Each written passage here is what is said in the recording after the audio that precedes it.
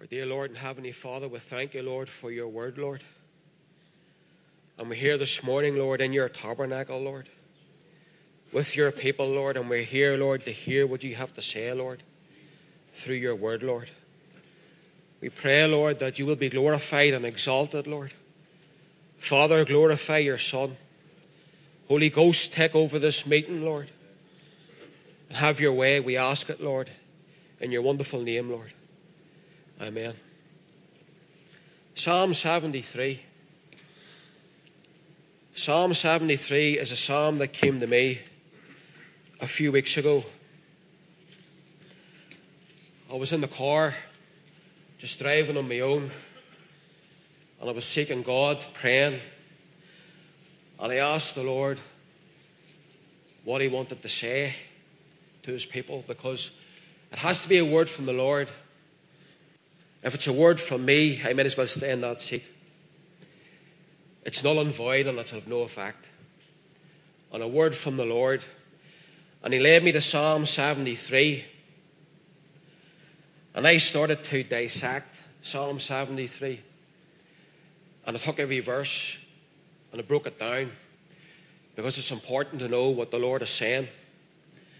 And Psalm 73 has just consumed me this last month. It's all I have in my head is Psalm 73. And it's a psalm that when you read it, and it's a psalm that when you dissect it, it's for now. And it answers a lot of questions. People have questions. God's people have questions.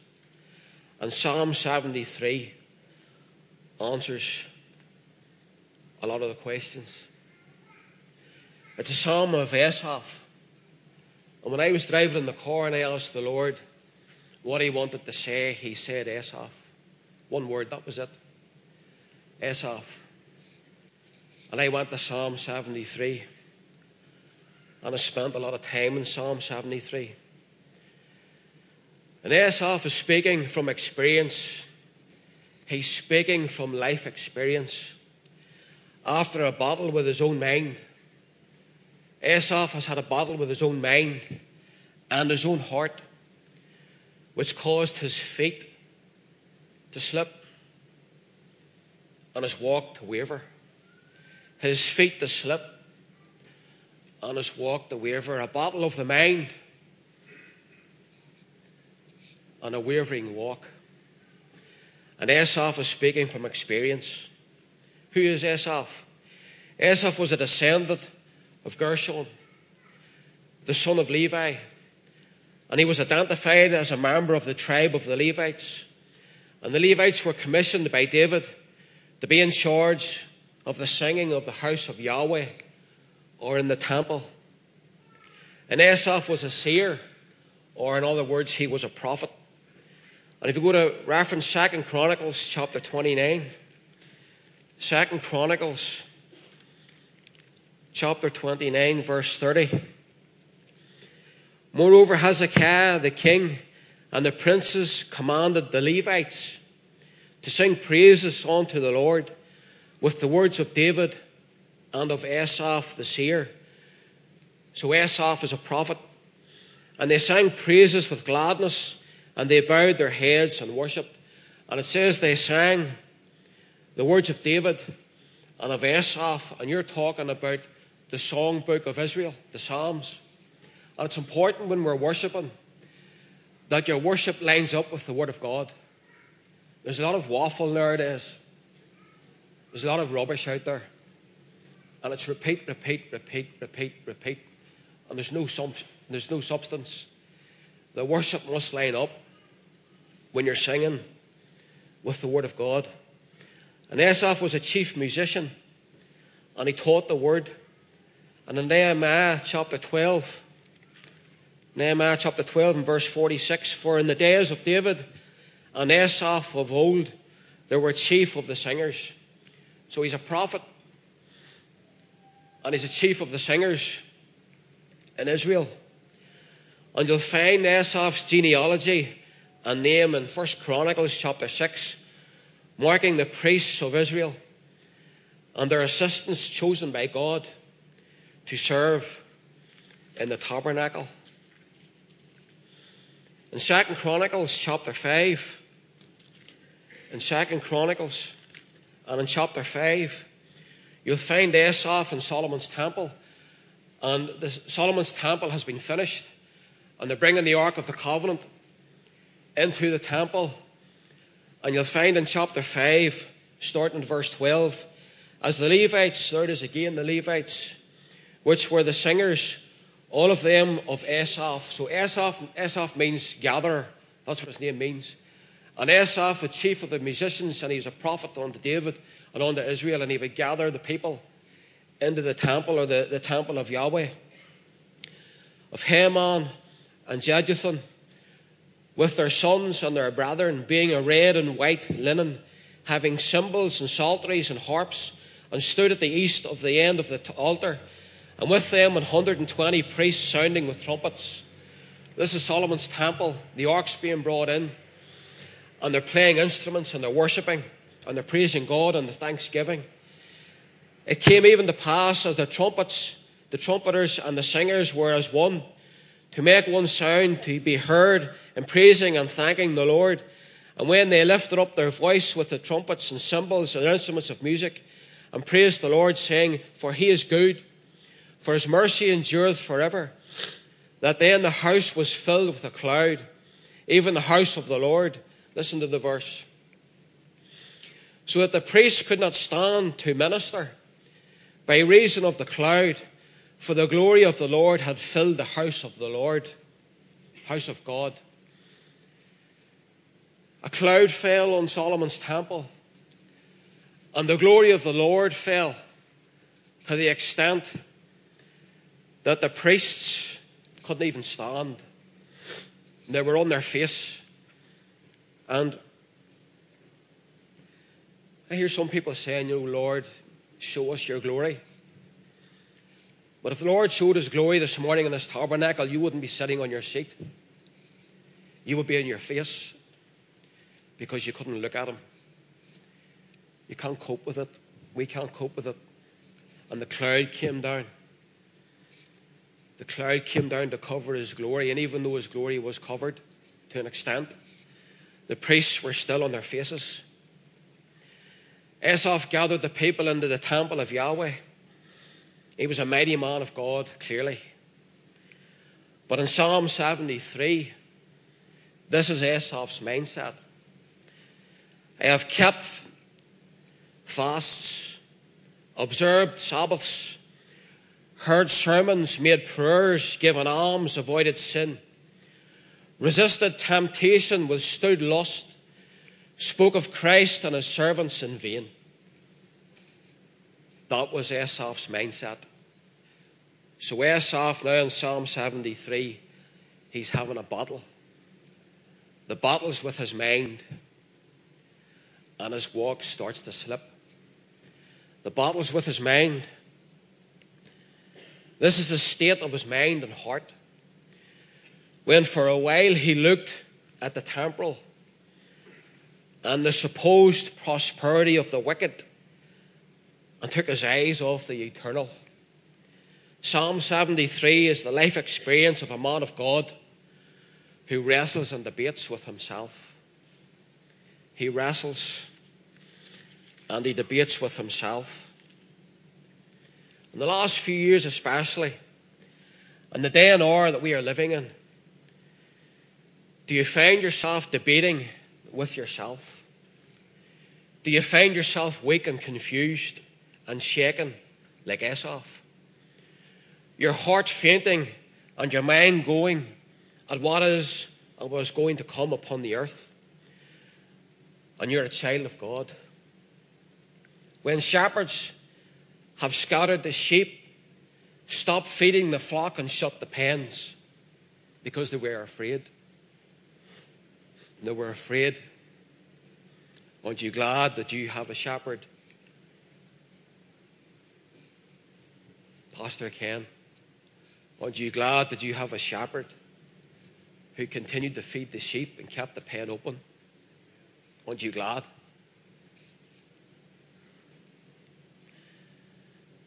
The first port of call for any man, woman, or nation in times of trouble should be the tabernacle of God. The first port of call. It's not a politician or an MP or a prime minister or a president or whoever they are. It's the Creator. It's Christ. That's the first port of call for wisdom in the sanctuary, in the temple of Yahweh. In this psalm we have the matters of the mind and of the soul, of prosperity of the wicked, so-called prosperity. We're going to look at that. The end of the wicked now and their eternity. The end of the wicked now and their eternity, and what it's going to be like. And the way of the saved now, the blood bought in this life and in the next. And in Psalm 73, and I'm going to take my time to go through it because it's very important that we get the detail, and it's very important that we understand what God is saying to his people at this time. And in Psalm 73 and verse 1, it says, "Truly God is good to Israel, even to such as are of a clean heart."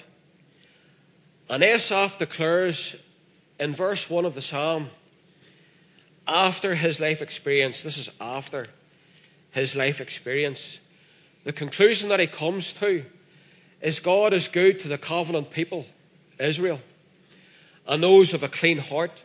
Now, a clean heart doesn't mean a sinless heart, because there was only one who was sinless. That clean heart means that you're sincere. You're sincere inwardly, not outwardly. You can put on what you want outwardly, it matters not. It's the heart. And it means those, a clean heart, it means those who are sincere in heart. Because Christ sees the heart. He knows your heart. He knows your inner being. And a clean heart means, are you sincere? Are you seeking God? And that's what that means, a clean heart. Truly God is good to Israel and his covenant people, even to such are a clean heart or insincere in following Christ. And he declares after his life experience that he sat his feet on the rock Christ Jesus. That's what verse 1 means. But listen to verse 2. "But as for me," so he goes to himself now. He's spoken about Christ. "But as for me, my feet were almost gone and my steps had well nigh slipped." My feet were almost gone and my steps had well nigh slipped. So he starts looking back at his experience. And why did it say in verse 2, "But as for me," Christ is the rock. "But as for me, my feet were almost gone and my steps had well nigh slipped." Why? In verse 3 it tells you, "For I was envious of the foolish." For I was envious at the foolish when I saw the prosperity of the wicked. So Asaph's eye now is gone from the seer and the prophet, and his spiritual eye is gone, and the eye of the flesh has come through. For I was envious at the foolish. He's looking at the foolish. And the Bible calls that Christ rejected the foolish because they're fools. The fool has said in his heart there's no God. And it says it here as well. They're foolish. But Asaph was looking at the foolish. And when he sees the prosperity of the wicked, it caused his mind to go and his feet to slip. And in verse 3, he envied the fool, the boastful, who seemed to prosper in wealth. Listen to the question that he asked himself. And you might ask yourself this question as well. Should an heir of heaven envy the wicked? That's a big question, isn't it?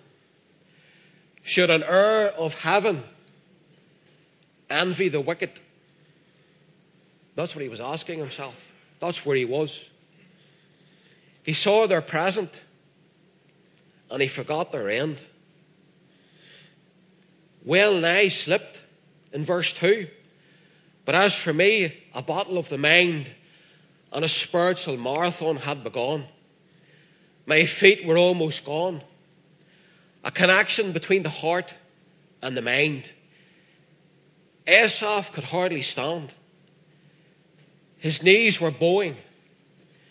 When a believer doubts God's sovereignty in the world and in their life, it spreads like wildfire, and it shows in their life. Once the eye of flesh comes through, it goes to the heart. Your eye of flesh goes to the heart. Then it goes to the mind, and the mind starts to go. And then once your mind goes and your heart's gone, your walk goes.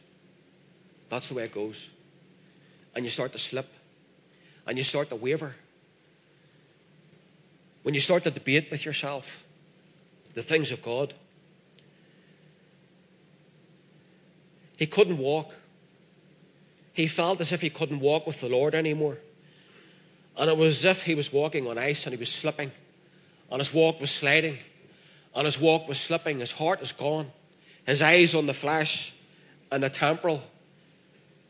His mind is going and his walk is failing. And his eye is on the wicked. And he envies the foolish. When you're weary and you're tired and you're on your own, that's when the enemy will go for you. When you're weary and you're tired and you're on your own, because I've experienced that. There's times I'm tired. I'm tired. And then you're weak. And when you're tired and you're weak and you're on your own, temptation comes. It comes in. Because you're weak and you're tired and the guard's down and you're on your own. And God's people need to be among the sheep, being fed by the shepherd. Among the sheep, being fed by the shepherd. If you're not among the sheep, get in fellowship. You're not being fed by your shepherd. There's only one way it's going to go. Your heart will go, your mind will go, and your walk will slip. You're not being fed. Man shall not live by bread alone. Sometimes you need the spiritual food more than you need a sandwich.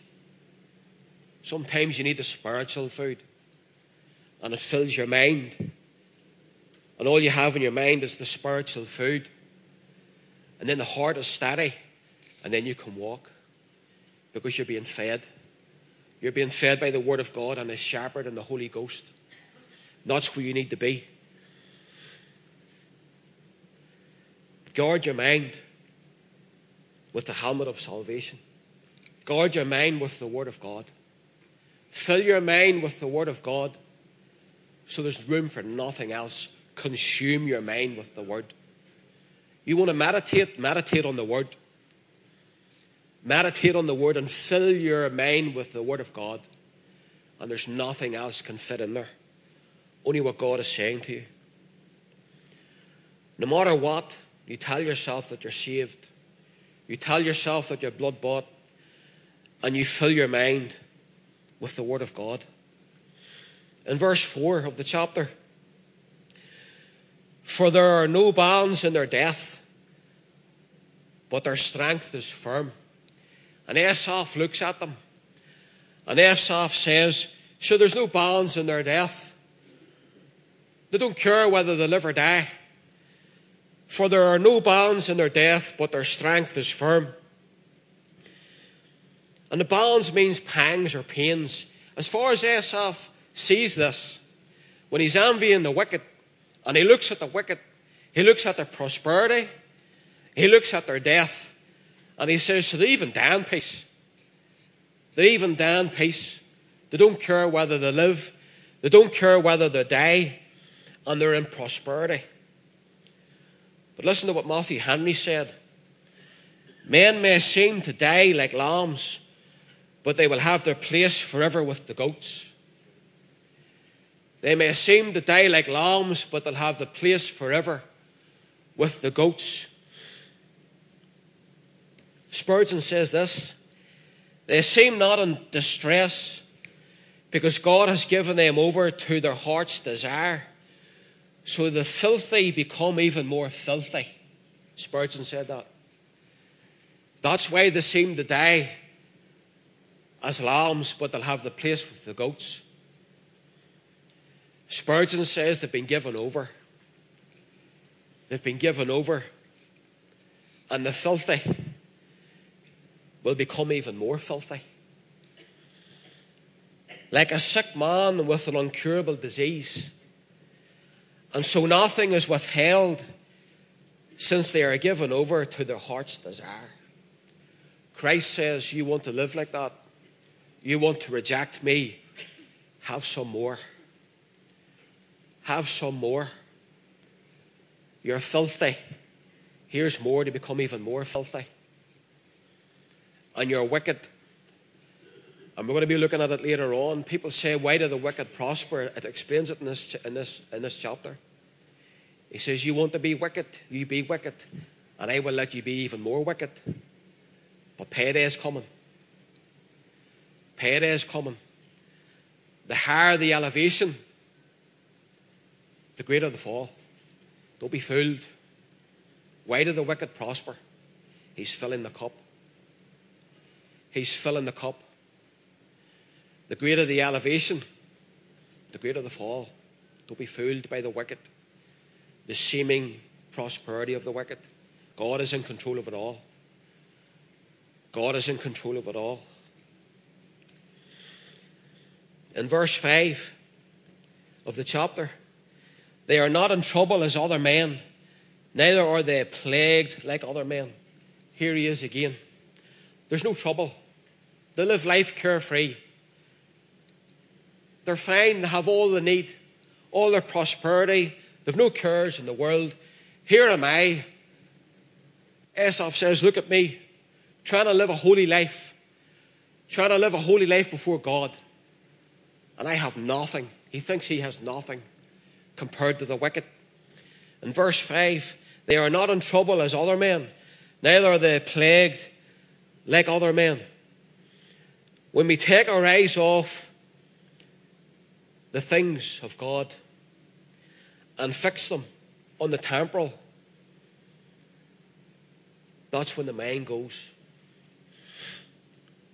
You get sidetracked and you lose perspective, and the wicked seem to prosper, and there's no end to their prosperity. In verse 6, therefore pride compasseth them about as a chain.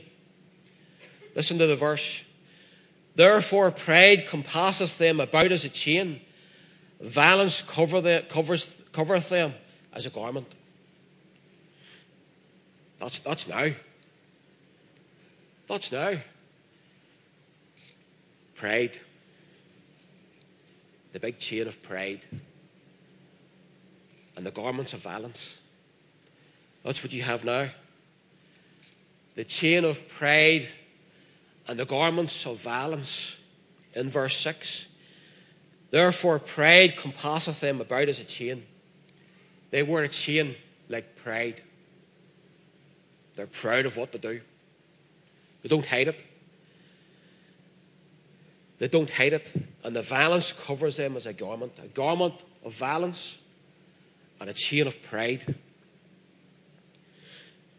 They wear pride as a chain and a necklace, and cover themselves with a garment of violence. They are great in their own eyes, and boastful, and arrogant. They wear the garments of Satan with pride. The garments of Satan. The cloak of violence and the chain of pride.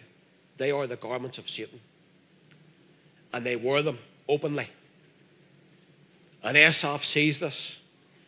And he sees them prospering. He sees their wickedness. And his mind's going. His heart's going. And his walk is fainting when he looks at it. And he's debating with himself, why has this been allowed to happen, Lord? What's going on? Why am I looking at this?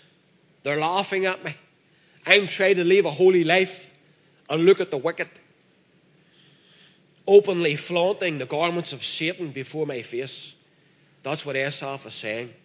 Remember, this is a seer, this is a prophet. This is a gathering of the people to the temple of Yahweh.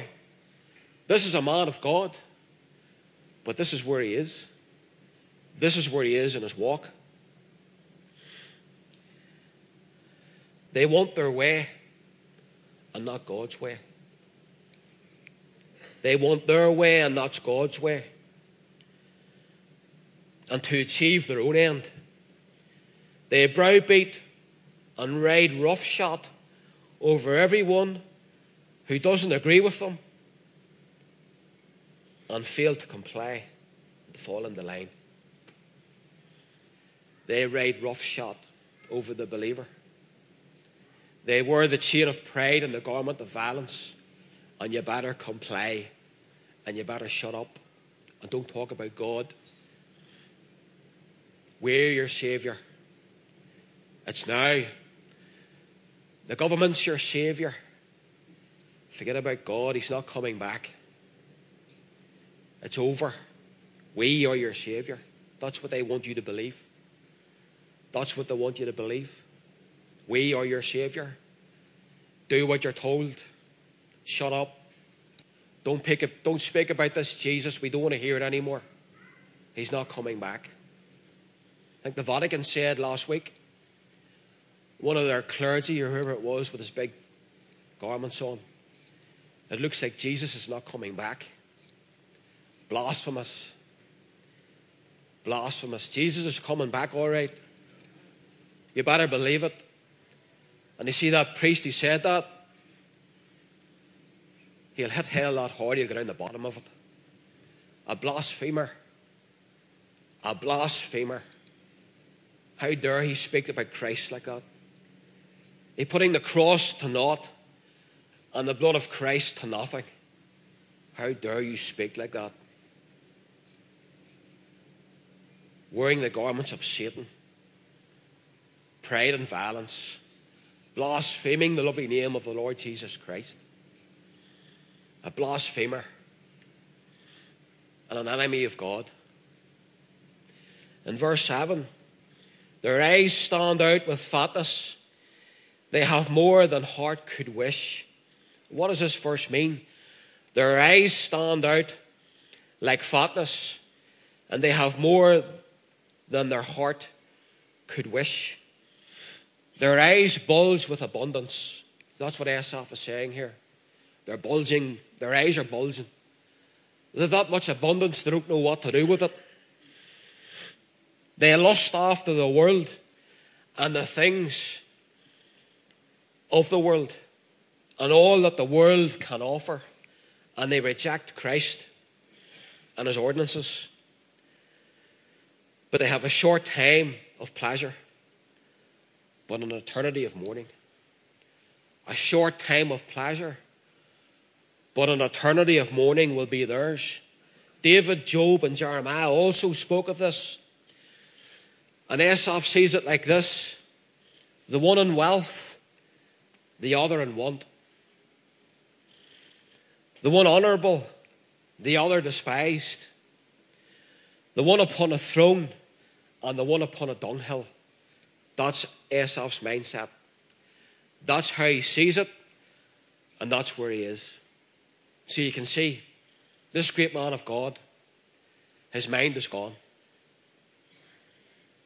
His heart and his mind are in tune, and his eyes on the wicked. But remember, it says in verse 2 of the chapter, but as for me, my feet were almost gone. Not completely gone. Almost gone.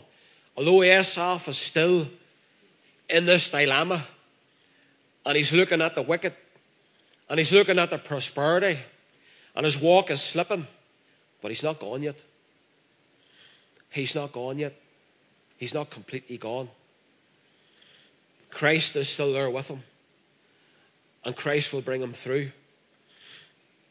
In verse 8 of the chapter 73, they are corrupt and speak wickedly concerning oppression, and they speak loftily. They are corrupt and speak wickedly concerning oppression, and they speak loftily. They scoff. Asaph says they're scoffing, They're talking as if they own creation and all therein. They're scoffing at him. And they have a swagger. And the pride is on, and the chain, and the garments of violence. And they're bulging with prosperity. And Asaph's looking at them, and he's saying they're corrupt. They speak wickedly concerning oppression.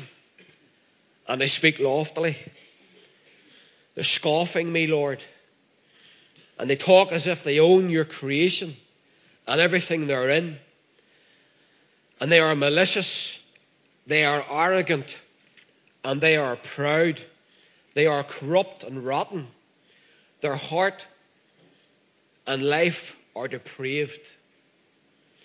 They speak wickedly and oppress the people. They speak wickedly and oppress the people. This Psalm 73, this is for today. This is what's happening. This is what's happening. They are corrupt. They scoff God. They wear their pride of chain. They wear their garments of violence. They browbeat you. They scoff and mock your God. We are your Saviour. God's not coming back. Do what you're told and comply. Is it not today? Is this not today? This psalm is today.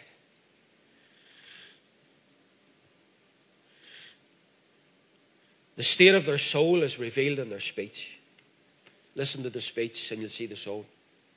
I can't see your soul. God can see your soul. But I can tell what your soul's like by that. I can tell what your soul's like by that.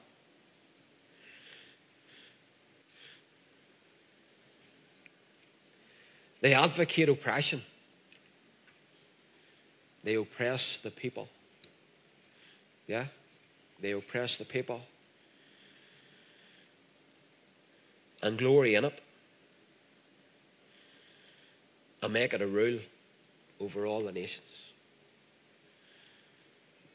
You're living in this psalm. This might have been Asaph. You're living in it.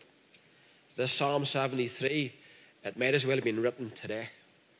Now. For you and me. You're living in this psalm. It's happening now. And Asaph's mind, he's debating with himself. He's in debate with himself. Verse 9 of the chapter.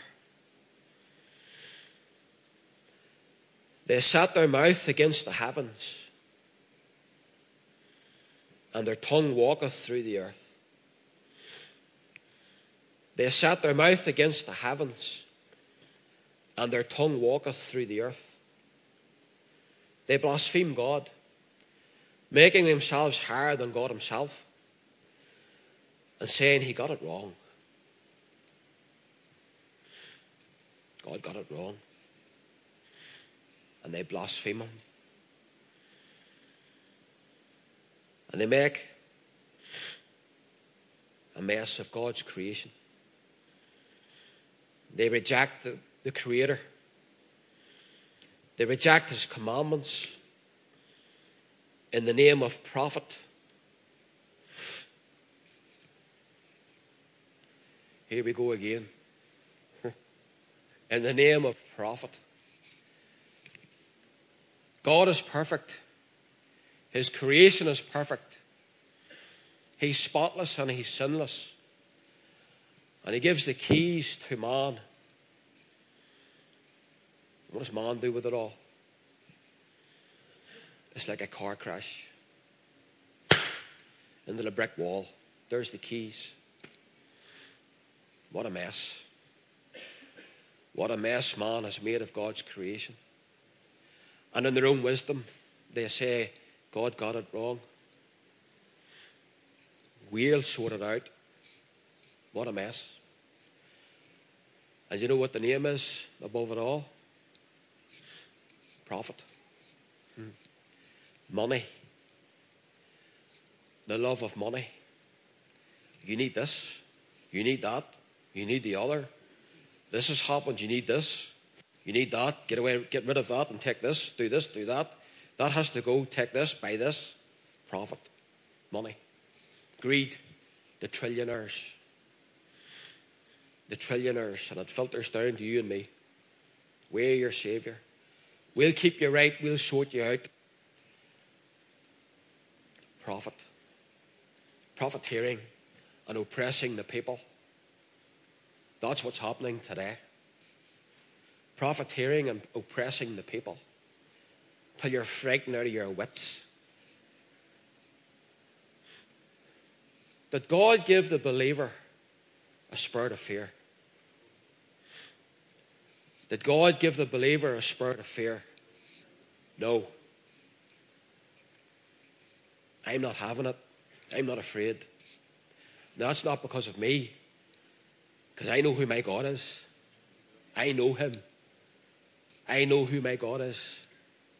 I'm not having it. And I won't be oppressed. And I won't live in fear. I have to live a life full and free and speak the word of God. And that's exactly what I intend to do. That's exactly what I intend to do. I know who God is. They should be afraid. It speaks in this chapter later on of terror. The terror of God. They need to be afraid, very afraid. The wicked. Be very, very afraid, because they're going to fall into the terror. Listen to the word. It says it in the chapter later on. The terror of a holy God. Imagine falling into the terror of God. I'm not afraid to speak the word of God, because I know who He is. I know Him. And He strengthens me. He keeps my mind and my heart in tune and my feet walking. I can walk a narrow path, but not because of me, because I'm just flesh.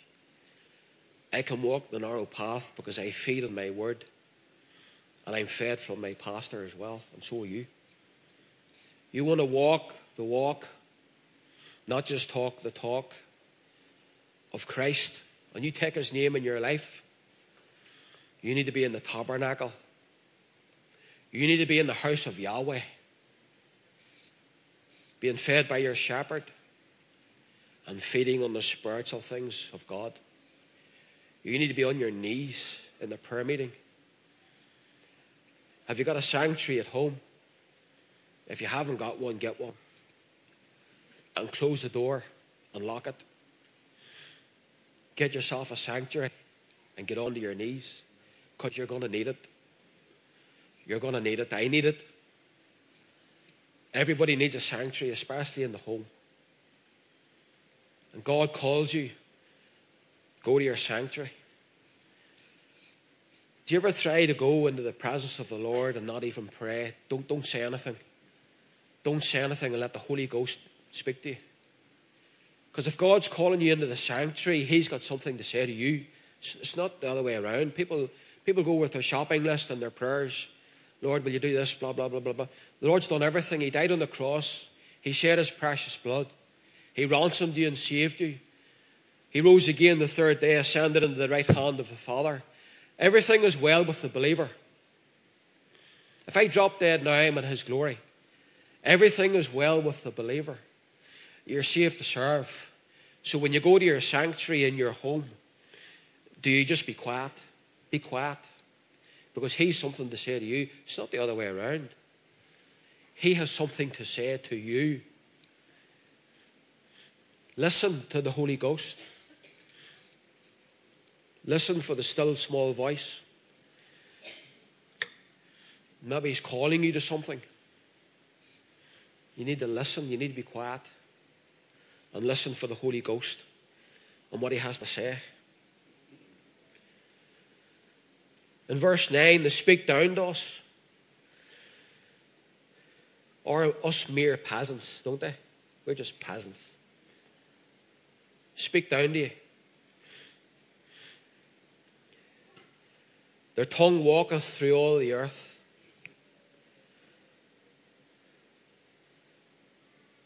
And they make sure we all hear it. How does their tongue go through the earth? Through the media. Their tongue's the media. Media is a Greek word. And it means cunning. It means to contrive. And it means to rule over. And it means to decide. So how does the tongue go through the earth? It goes through the media. And that's what the media means. Your TV and the news, media. Your mobile phone, media. And they'll make sure, the radio, media, and they'll make sure that their tongue is heard. You'll hear it. And they want you to be afraid.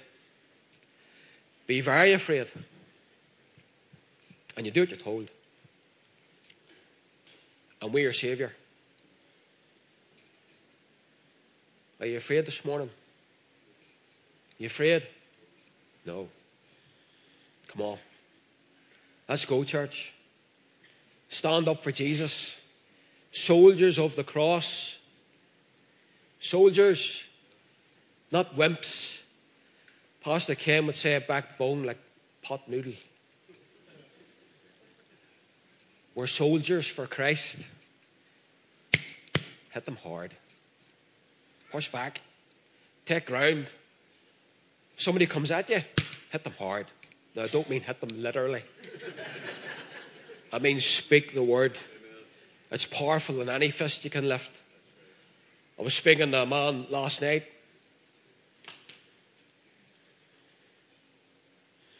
And he had an argument in a church. Now, it's not this church.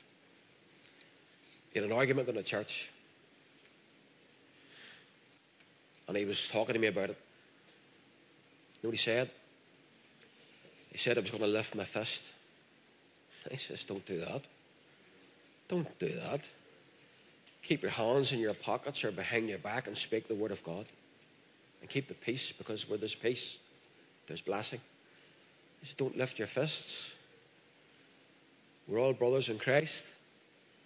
Keep your fists in your pocket and speak the word. Because it'll do more. Because the word cuts to the bone. And maybe that brother who he was going to hit needed the word more than the fists. Because the word is more effective. You might get a wee dig in the chin and that's it over, but the word goes deeper to the soul. The word goes to the soul and it cuts. It cuts like the two-edged sword, and I told him, keep your hands in your pockets. And keep the blessing in the church. Keep your hands in your pockets and keep the blessing in the church. Verse 10 of the chapter.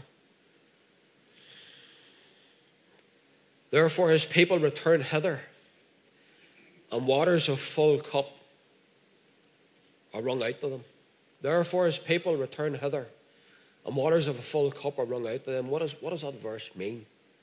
What does that mean? What's he mean by that? And I looked at that verse and I went, what are you talking about, Asaph? What does that mean? It says that the people turn to them and not to God. The people run to the wicked. And they don't go to God. And they will look after us. And they want to be seen as your Saviour. But if God's people did fall into their net, they would drain your cup. They would drain your cup. They would pour it all over you. They would do as much evil to you as possible. As much as they could. If they got you in their web of deceit. In verse 11 of chapter 73. And they say, how doth God know? How doth God know? And is there knowledge in the Most High? How doth God know? They limit God, you see. They limit him. How can God know? And they deny God.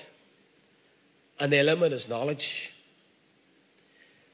If there is a God, does he not see what is going on? That's what they say. If there is a God, Does he not see what's going on anyway? And how does he know? And that's the road that they go down. So boasting in their own knowledge, as if God doesn't exist. Do you see the way it goes? If there is a God, and now there's no God. That's how it goes. They start to reason with themselves. So boasting in their own knowledge, as if God doesn't exist, is their knowledge in the Most High well labelled by God's word as fools? Fools. Absolute and utter fools. Can you see their mindset? They have a God in their head. The God in their head, which is far from the truth. Now there's a God in their head, and it's not my God. It's far from the truth on His word. To the point where they say, is there really a God? Do you see the road it goes? Is there really a God? For we are made. Have you heard this one lately? I heard this one the other week. For we are made in His image, and we are like Him. Did you hear that? I heard that the other week. Blasphemous. The LGBTQ plus whatever it is, it goes on and on and on. It's like an alphabet. And they start this crack, and I heard it last week. And that's what they're saying. We are made in His image. See, they take scripture and they twist it. Are we not like Him? And I heard a guy on the other week, and he started speaking about the Lord Jesus Christ. And I'm not even going to repeat it. It was blasphemous. His chain of pride and his garments of violence. And he was speaking about Christ. One of these lobbyists, these LGBT. I'm not even going to say what he said. It was blasphemous. I was raging. And my spirit was welling up in me. How dare he speak about the lovely Lord Jesus Christ like that? Are we not like God? God was the spotless, sinless Lamb of God who came from the glories to save that wretch, and his filthy mouth, speaking about Christ like that. But his cup is being filled. His cup is being filled. And keep speaking, because your cup's being filled. But the fuller the cup, the greater the judgment. The terror of the Lord will fall upon that man unless he repents. Unless he repents. Speaking of Christ in a blasphemous way. If you spoke about Muhammad like that, there'd be a riot. There would be a riot. Blasphemy. Blasphemy about the lovely Lord Jesus Christ. How dare you?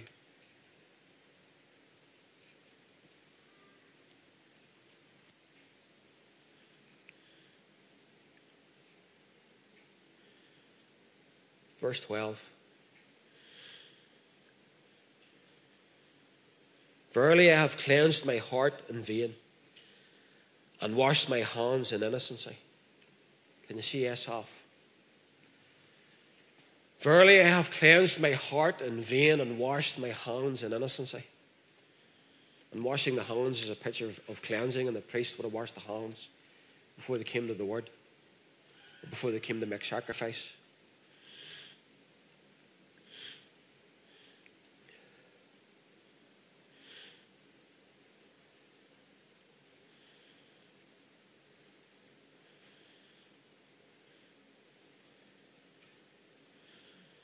Behold, these are the ungodly. Verse 12. Behold, these are the ungodly, who prosper in the world, and they increase in riches. Verily I have cleansed my heart in vain, and washed my hands in innocency.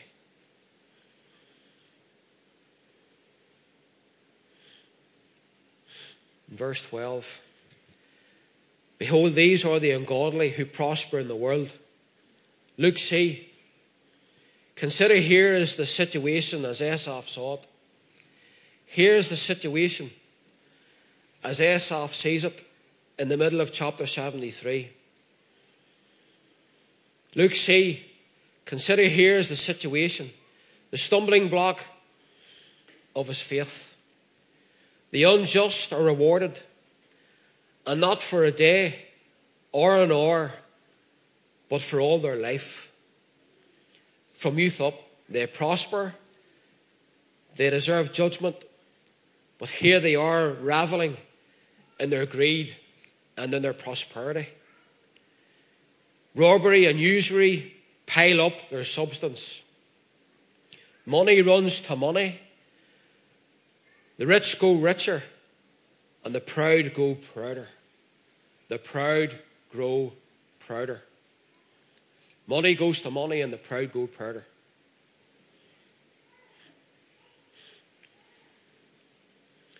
Asaph groans. He's groaning. Can you see him? He's groaning. His mind is tormented. His heart is tormented. He's debating with himself, and his feet are almost gone. He's groaning at what he sees. And he says, Lord, how can it be so? Thy poor servants, Lord, who become yet poorer and groan under their burdens, are made to wonder at thy mysterious ways. Asaph's mindset. A great man of God, a prophet and a seer. A prophet and a seer. A gatherer of the people into the tabernacle, the house of Yahweh. And his mindset, his mind is almost gone as he debates. Verse 13, verily I have cleansed my heart in vain and washed my hands in innocency. He's saying, what's it all for, Lord? Why? I try to lead a holy life. I wash my hands, a sign of cleansing. I despise sin, Lord. I try to walk in your ordinances and according to your commandments. I serve you, Lord. And he says, why? What's it all for? That's where he's at now. What's it all for? In verse 14, for all the day long have I been plagued and chastened every morning. He was smitten in the morning when he went to bed. At night, he was smitten again. He was smitten all the day. His grief was not only continued, but renewed every day. A chastening every day, every morning, during the day, and every night before he went to bed. In verse 15, if I say I will speak thus, behold, I should offend against the generation of the children. So what's this verse meaning? I'm going to finish soon. We're going to have to wind it up. Maybe do part 2 next Sunday morning. But in verse 15, and this is very important. If I say I will speak thus, behold, I should offend against the generation of thy children. Now what does that verse mean? Now listen to what that verse means. If I speak thus, Asaph has thoughts, but doesn't speak them because he's not sure. So he's thoughts, but he doesn't speak them because he's not sure. See, he's starting now to come round. He's starting to come out the other end of this debate in this chapter. Asaph has thoughts, but doesn't speak them. These utterances from such a man would deal a blow to the brothers around him and the family church. And that's very important. If you have anything in your head that you're not sure of, keep it to yourself. Don't speak it until you're sure. Don't speak it until you're sure. Because this man of God was going to speak these things that were in his head and his heart, but he didn't. And why did he not? Because a man of God in that situation, a seer and a prophet and a guard of the people, if he spoke those words, it would have a great effect on the rest of the people. Because they would go, well, Asaph said that. Did you hear what Asaph said? And then it spreads. Are you in any doubt about what's in your head, and you're not sure of it, don't speak it until you're sure. Don't speak it until you're sure. And he says about the next generation in the same verse, I should offend against the generation of the children. What about the children? Be careful about your utterances. I would grieve them and cause them to offend also. It is better to bridle the tongue and stay silent if any doubt of the matter. Any doubt of the matter at all, bridle the tongue. Because it might be wrong. Don't speak it. And you don't know the effect it's going to have around you. The effect that your words have on other believers and other Christians. I'm going to finish this shortly. And we'll do part 2 next Sunday. In verse 16, when I thought to know this, it was too painful for me. He was pierced through now to his kidneys. He's in real anguish now. Asaph says, I can't speak these things. I can't speak what's in my heart. I can't speak what's in my mind. Because if I speak it, it'll affect the rest of the church. And I can't damage the church. That's what he's saying, basically. And I can't damage the children, the next generation. And a man of his elevation in the church, if he spoke what he wasn't sure of, and it turned out to be wrong, he says, I can't do it. He says, I want to speak, but I can't. It's piercing him right through to his kidneys. That's what that verse means. When I thought to know this, it was too painful for me. It was piercing his kidneys. I'm not going to say it. I'm going to keep quiet. I'm going to bridle my tongue. One last verse, and then that's it. And we'll do part 2 next Sunday morning. Verse 17. And this is where it turns. This is where Asaph's mind changes, his heart changes, and his walk goes again. In verse 17 of the chapter. Until I went into the sanctuary of God, then understood I their end. Asaph enters the sanctuary. Asaph enters the house of God, the house of Yahweh. And it says, until I went into the sanctuary of God, then understood I their end. Now it changes. Because where is he? He's in the sanctuary. He's with God. The Holy Ghost is speaking to him, ministering on to him. He's in the sanctuary. And when you go to the sanctuary, any sanctuary, this sanctuary, your home sanctuary on your own, and you listen to what God is saying to you, then your mind is filled with God. The heart and the mind go back in tune. And then you start to walk. No more slipping. What a journey for Asaph. This prophet, this gatherer of the people into the tabernacle, to the house of Yahweh. This man who carried out sacrifices. This man who brought everybody in and said, come on everybody, let's worship God. This priest. What a journey. And in verse 17, he enters the sanctuary. How can we understand or comprehend the providence of God? I can't. That's why it's faith. You live by faith. Don't try and work God out. You'll suffocate yourself. I met a man yesterday at a petrol station. He doesn't go to this church. He's in getting a coffee. Met him at the door. And he's had problems. That's all I'm going to say. He's had problems. Pulled him to the side, grabbed him by the arm, and he says, how's it going? He says, not good. It's not good. I said to him, "You back to church yet?" He says, "I don't think I'll ever be back." And you know what it was? Do you know what the root is?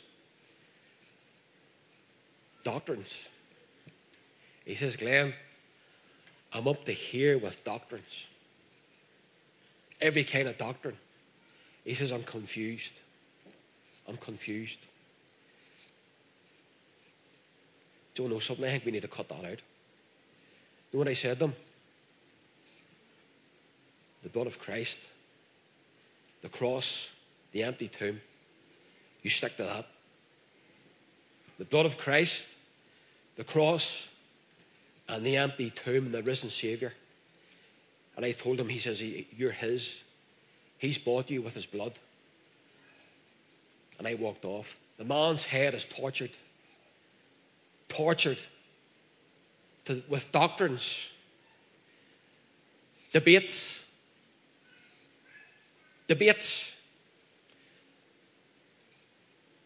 to the point where his head's gone. Yeah. And he's not going back to church. How sad. A child of God tormented with doctrine. Everybody in his ear, blah, blah, blah, blah, blah, blah. And I just said, "Listen, brother, the blood, Christ, the cross, that's what he needed." Dear love him. Lovely man too, lovely fella. People doing his head in with all the garbage of the day. I'm going to finish. How can we understand and comprehend the divine providence of God? It has to be obtained elsewhere. It can't be obtained in yourself. You're not going to get it or understand it. It has to be in the sanctuary. Let him explain it to you. Let Christ explain it to you. David spoke of the sanctuary, meaning the temple and the holy place, where you go and you're fed and you listen to the Spirit, or you're fed by your pastor or your shepherd. Weighing the ways of the wicked. Weighing the ways of the wicked in the sanctuary, they will be found wanting, and they won't be able to balance the scales. And Asaph now, starting in verse 17 of chapter 73, sees this. His mind is now goes to the eternal things. He's off the temporal things, and he's now on the eternal things. He's in the sanctuary. He's in the right place to get his answers. He's now out of his mindset of temporal things, and his heart sings a different song. His eyes turn from the eye of flesh to the spiritual eye, and the seer can now see again. The seer can now see again because he's looking at things in the spiritual eye. Now I understand, he says, their end. He now sees their condition, the wicked, and there's no more envy. There's no more envy.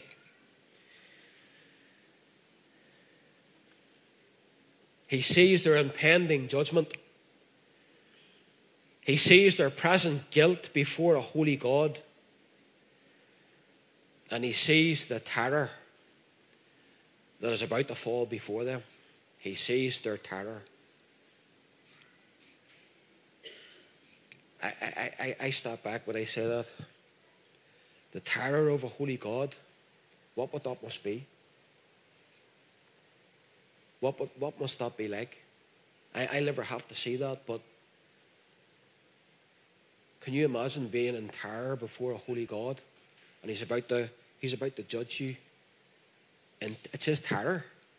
That's a strong word. The terror of a holy God, and Asaph now sees this in the sanctuary. We're going to finish with this.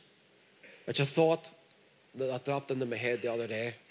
We'll do part 2 next week, where Asaph is now in the sanctuary, and God shows Asaph the wicked, he shows them their present and what it's like. He shows them their eternity and what it's like. And he shows Esau his present, who he is, and he shows Esau his eternity. We'll do that next week, but I'm going to finish with this. Does a believer, blood-bought, child of God, value the wisdom of the unsaved and the temporal material things of this world over and above the Saviour? Jealous and envious of their wealth and not seeing the spiritual realm, what is happening to them in this life and their end in a lost eternity. If that's you, you're saying that Jesus is not enough. Jesus is not enough. That's what you're saying. That's what that is. If you darken the door for counsel, and you're a blood-bought believer, right? And we can all make mistakes. But if you darken the door for counsel of the unsaved and the wicked, before you darken the door of the sanctuary, you're saying that Jesus is not enough. He's not enough for you, and you need more. They're in terror. The ways of the wicked they're not so appealing now, are they? Not so appealing now. Esau sees it. We'll leave it there. Do a part 2 next week, and next week we'll pick up where Esau is in the sanctuary. And God shows Esau the wicked now, here now. That psalm is for now. And God shows Esau the wicked now. He shows Esau their eternity. And he shows Esau his now and his eternity. We'll do that next week. God bless.